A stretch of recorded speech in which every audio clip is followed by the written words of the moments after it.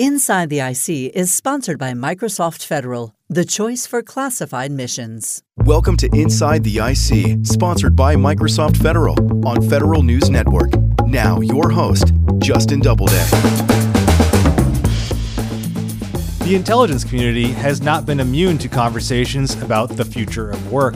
While IC employees have traditionally worked in restricted, sensitive compartmented information facilities, or SCIFs as they're called, are there ways the work life of IC employees could be improved upon? The Intelligence and National Security Alliance has just published a new white paper, Reimagining the SCIF Life. It offers recommendations for both government and industry employers on ways they could improve both the physical and cultural environments for the IC's cleared workforce. Joining me is John Doyen, Executive Vice President of the Intelligence and National Security Alliance. Hey, John, thanks for joining me. Thank you, Justin. I'm so glad to be here. Absolutely. And, I'm excited to run through this white paper here. Some of the recommendations you have are pretty specific and pretty interesting. First, though, what was the impetus behind pulling this paper together? Tell us kind of why you guys decided to do this. Well, one of the missions of INSA, the Intelligence National Security Alliance, is to bring together public and private sectors in a partnership to really advance intelligence and national security priorities. And of course, a key part of that is the intelligence workforce and addressing issues that impact and affect the intelligence workforce. And one of those is the forum we had last week, the new IC, where we look at workforce issues from diversity, equity, inclusion to gender issues and the like. And last year, we had a panel discussion in 2022 around this idea of the SCIF life. And this conversation arose from the experience that so many people in the intelligence community had during the pandemic, where everything related to work got stood on its head. And all of a sudden, employees who are used to 5 days a week working full-time in a SCIF are told, oh no, we need to find ways for you to work from home and still do work, still do valuable work. And so we had a discussion in 2022, so 2 years into this whole pandemic era, and we had a discussion around what that meant. And it was such a vigorous discussion. It led to the idea of, hey, we should write a paper and capture some of these ideas and recommendations.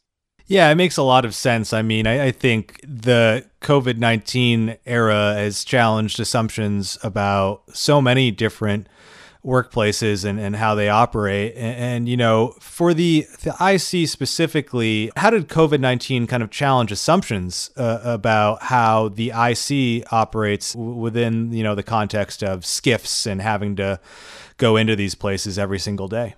Well, I think COVID-19 forced the leadership of these organizations to knock down to some cultural things that have been occurring in these agencies for years, such as there's a reluctance, even if it's unclassified information, there's a reluctance to discuss it in emails that are on the internet, just regular, Gmail or a personal email. There's a preference to doing all of your work, whether it's classified or unclassified, in a secure facility, communicating, whether it's unclassified or unclassified, on a high-side email system that's 100% secure up to top secret and beyond. There's a lot of cultural issues around where we're comfortable, where there's almost no risk when you're operating in that type of environment of having information spilled. During the pandemic, leadership had to find ways how to reach out and start to engage their workforce in unclassified ways. And from NGA moved really swiftly on this, the National Geospatial Intelligence Agency, NSA, DIA, CIA, everyone all of a sudden was scrambling. How do we even contact employees who are being told to stay at home? How can we contact them? We don't have ways that are industrial strength for the organization to do this well. So that started to challenge the concept that all work needs to be done in a SCIF. And then as the pandemic went on for weeks and months, how can we productively use the time of employees outside of the SCIF to do meaningful work that's still related to their national security job? And I think one thing that's happening right now across certainly the federal government, there's a mandate to bring people back to the office. I mean, within the context of the conversation we're having now, and the intelligence community and those cultural and actual process things that were challenged during the pandemic and maybe upended, is there some backsliding happening now where they're like, yeah, we did that temporarily for the pandemic, but now we can go back to the way things were? Or are some of these changes going to be permanent, do you think? How is this going to move forward within the IC? Well, that's a great question. In fact, that's one of the issues our paper looks at, which is, hey, intelligence agencies made adjustments and they made changes during the pandemic. And as we get to beyond those first year plus, there are some agencies that are looking at those as temporary changes, and they're going back to more full-time work, sort of back to status quo pre-pandemic. But there were a lot of innovative things done during the pandemic, and those things brought better work-life balance in some cases, and they were of benefit to employees in some cases. And at the same time, mission got done. So how can you look at making some of the changes that we were forced to make during the pandemic? How can you make some of those more permanent and make them available going forward for the workforce, and tackling some of these work-life balance issues that are so keen to employee hiring and retention? Yeah, I mean, and that last word, retention, I think is probably so important to so many IC managers. So obviously, SCIFs are going to continue to exist. The IC is not going to go to 100% unclassified telework going forward. That's just not going to happen. But what are some of the ways that this white paper suggests agencies could make the SCIF life a little bit better? Well, we do have some recommendations in the paper, and some of those are, a SCIF, the audience may be familiar, some may not be familiar. You are not allowed to bring a mobile device or a cell phone into the SCIF. You, in some cases, have difficulty accessing unclassified email or even internet while you're in the SCIF. And so one of the recommendations is around very practical things of, hey, how can we have more internet zones where the employee can easily go, perhaps take a break during lunch, check some text messages, check their cell phone, have secure places for these. Have a place where you're just can't store the device, but you can actually use the device where you don't have to sit in your car. That's one example. There could also be ways where, is access to unclassified email should be allowed. You might need to check and see if your doctor's appointment is canceled, or your child's, or you're a caregiver for your parents. There may be communications that are come to you through an internet portal. And you might say, well, there's phones available in the office. You can always pick up and call on a phone. The only way I can reach my personal care physician is through the portal, online portal, through email.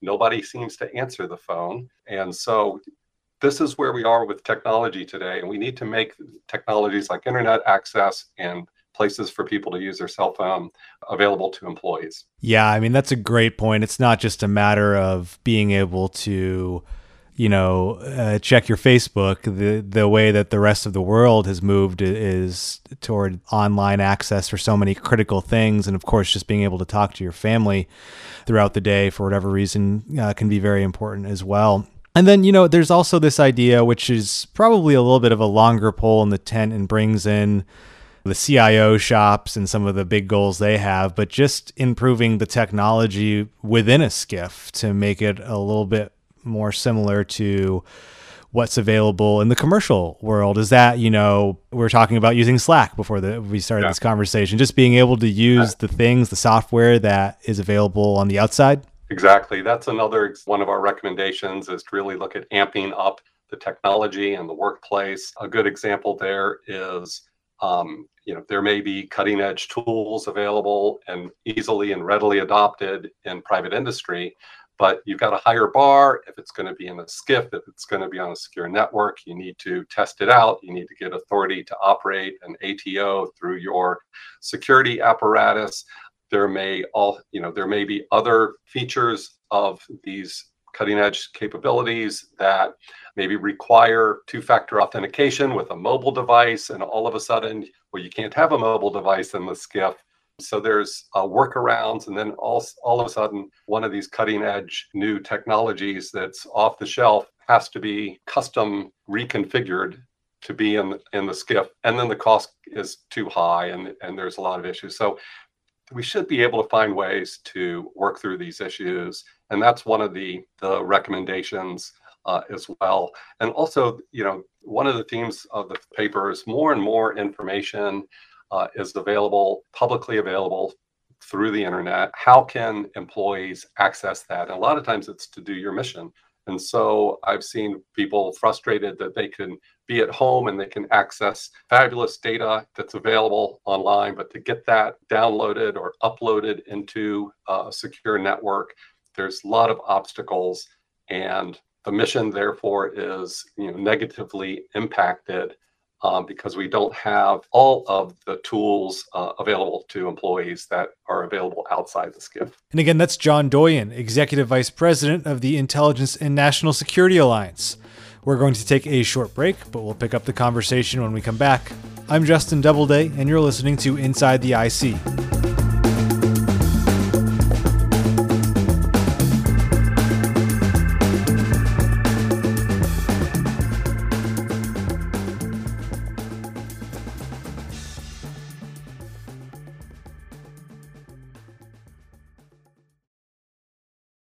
With the broadest range of breakthrough technology solutions, Microsoft Azure for Government is the choice for classified missions. Built for government agencies and their partners, unlock insights, build new capabilities, and empower collaboration in secret and top-secret environments. Microsoft Azure is built for national security missions, combining cloud-native capability with classified networks, hybrid and multi-cloud, to create a developer-friendly platform that is ready anywhere and secure everywhere. Visit MicrosoftFederal.com. That's MicrosoftFederal.com.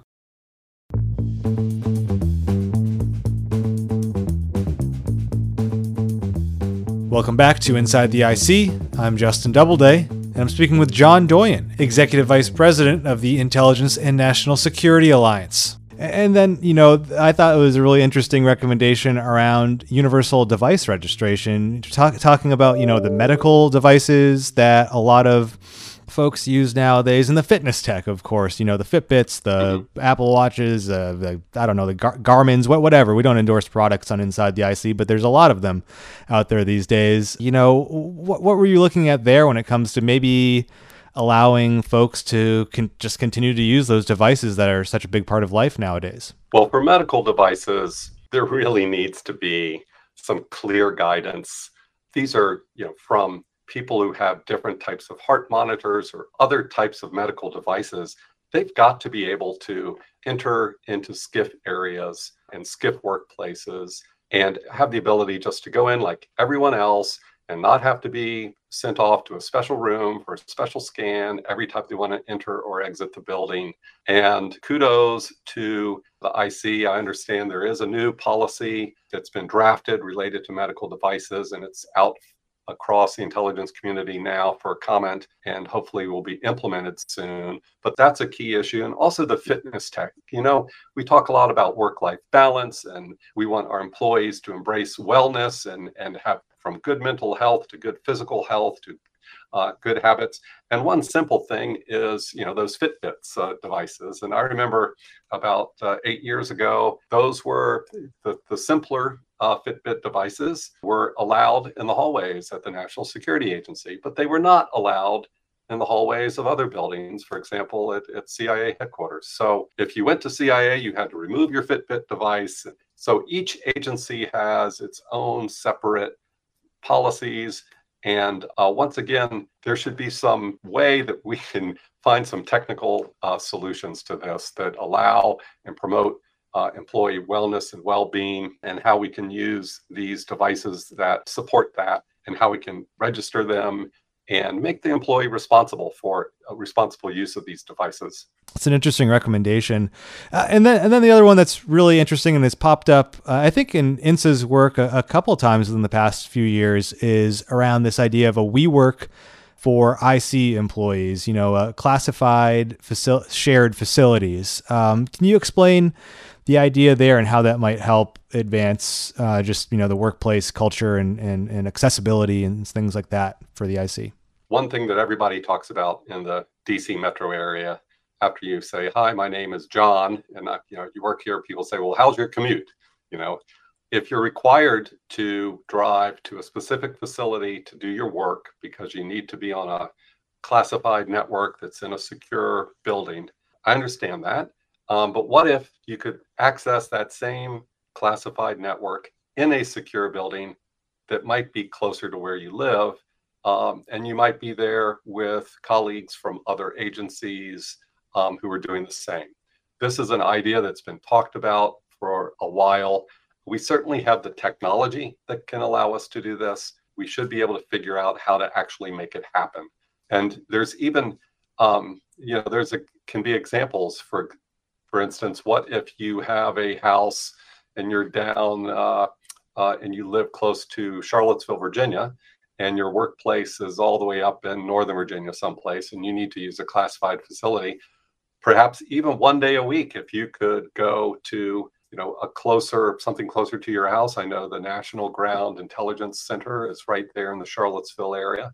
Perhaps you could go do work there one day a week. And it would, it's an issue of work-life balance.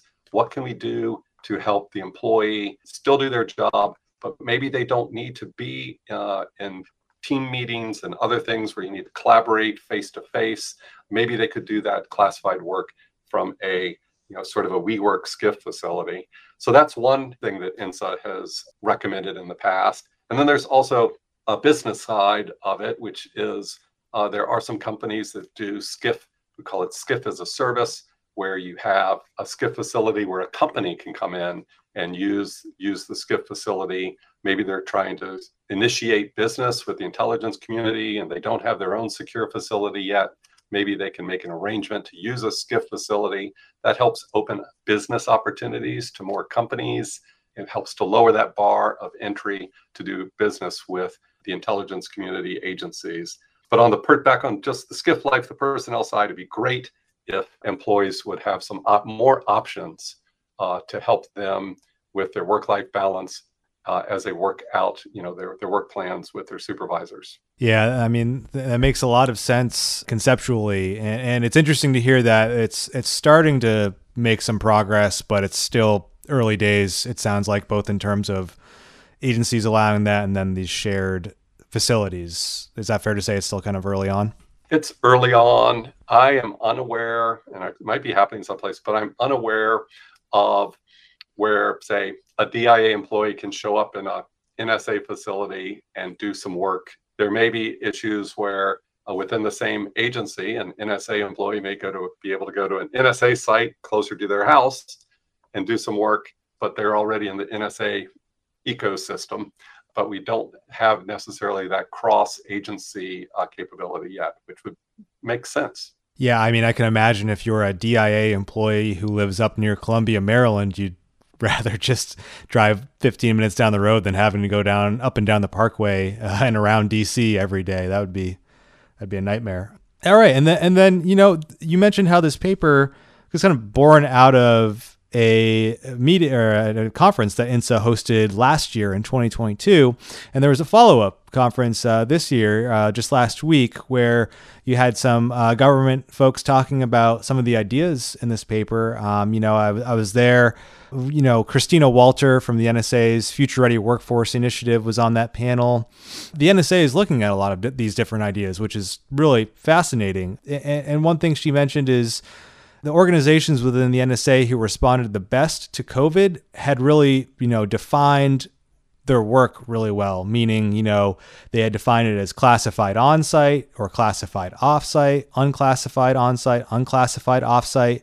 So it sounds like it's really key here for agencies to deliberately think through and define how different, work roles need to be carried out going forward. And they can start looking at some of the ideas perhaps in this SCIF Life paper more seriously. I also was at the conference last week, and I had a chance after the after she spoke to talk to Christina Walter. And I basically told her, I said, hey, I'm really proud of NSA. You guys are killing it up there regarding some of these reimagining SCIF life, work-life balance issues. And some of the things are small, Justin. There's things like you want to have a private conversation, so perhaps you need to talk to a doctor or whatever the private conversation is. NSA, they're starting to put good old phone booths, so to speak, in place where you can go, step away, take a break, make a personal call. From things like that to more to some mission areas like, hey, if you're doing acquisition, you can probably be working a lot of the acquisition and contracts on the unclassified side. So it's unclassified work that could probably be done in an unclassified location. Certainly, a lot of NSA's human resources can be moved to unclassified locations, especially if they're the recruiters. You're not going to be recruiting people who are in clearance already. You're going to be engaging with, prospective applicants, college students, separating military members, and that's all done in a unclassified environment. Why not have unclassified work? And then, of course, NSA's got that Cyber Collaboration Center. Really is a great example of how you can reach out and set up an unclassified workspace that allows you to engage with the people you need to engage to. In this case, it's all about cybersecurity with big and small defense industrial base companies and working with them to share information on cyber threats and help to improve everyone's cybersecurity going forward. You mentioned how NGA was kind of out in front when it came to shifting to more unclassified work during the pandemic. It seems like the NSA has really picked up the baton a little bit and is taking a lot of serious efforts to look more at unclassified work, more flexible work arrangements as they look to do a lot of recruiting over the next few years, certainly. But there is a flip side of this conversation. This was also pointed out during the panel. And, more telework, more remote work has led to kind of this endless work life where you can never leave your laptop or phone behind. It's always right there in your kitchen. Where you're working every day. Whereas with a SCIF, you literally cannot bring your work home if that's where you do all of your work. So I guess there is even today an advantage to the SCIF life for folks who maybe just want to put in their 8 hours a day and then completely be done. That is true. As you may know, I worked in NSA myself for 35 years, so I have a lot of experience in the leaving work behind when you go home at night. Of course, you keep thinking about what on your to-do list for the next day and stuff like that, but you're not going to be emailing anyone. All those emails are on the high side systems back at work, for example. So you do sort of leave work, and it's very rare that you would receive a phone call when you're home, because usually if you got a phone call, it was that you needed to come back to the office to do something. That is one aspect of the work-life balance, but that just then also gets into setting good boundaries for people who, what your work-life balance is. Hey, I might do some work late in the evening for an hour and some emails and stuff, but 6 o'clock to 8 o'clock is family time. I'm with my children and family, and we're doing, homework and dinner and things like that. But you really need me, I might be available after 8 to look at a paper or something. But everyone needs to set their own boundaries. As we talk about, reimagining the SCIF life is also sort of another way you could put that is, rethinking our work-life balance as we do classified work. Yeah, I mean, another thing Christina mentioned is how the NSA is bringing back alumni to kind of interface with this newer generation that they're recruiting. I mean, as one of those alumni, what would you tell people who are, either early on in their careers in the IC or considering a career in the IC at the NSA or wherever else about, what work life is and where it's going for intelligence agencies? Well, I have nothing but gratitude for my years and my career in the intelligence community. And I would tell anybody that's considering a similar type of career that it's some of the most rewarding work that you can do with people who are passionate about serving the country and keeping people safe. And they're some of the smartest, NSA in particular, some of the smartest people I've ever met. We've got from the linguists to the engineers to the computer scientists to the security professionals, whoever it is, so dedicated, and there's a purpose of mission that is infectious. You don't want to leave. Absolutely. I mean, and then to just put a stamp on this conversation about the SCIF life, reimagining the SCIF life, what are you watching going forward? How do you see these, both process and cultural changes unfurling here as we move forward with this conversation? Well, I think we go back to this, something that we hear so many agency directors talk about. You say, what are your top priorities? And they might say, a couple of, China or cybersecurity. But then the next thing they're going to say is our people. Our people are one of my top priority.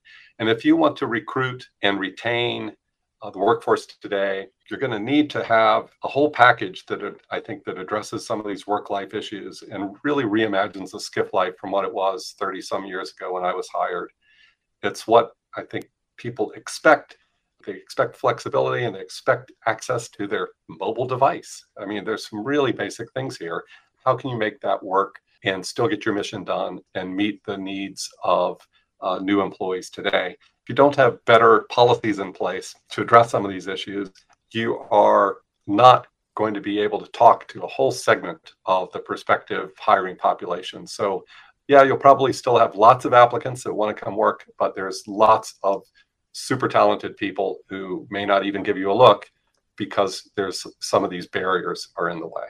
All right, John Doyen. He's Executive Vice President of the Intelligence and National Security Alliance. John, thank you for your time today. It's been my pleasure to talk to you today, Justin. Thank you.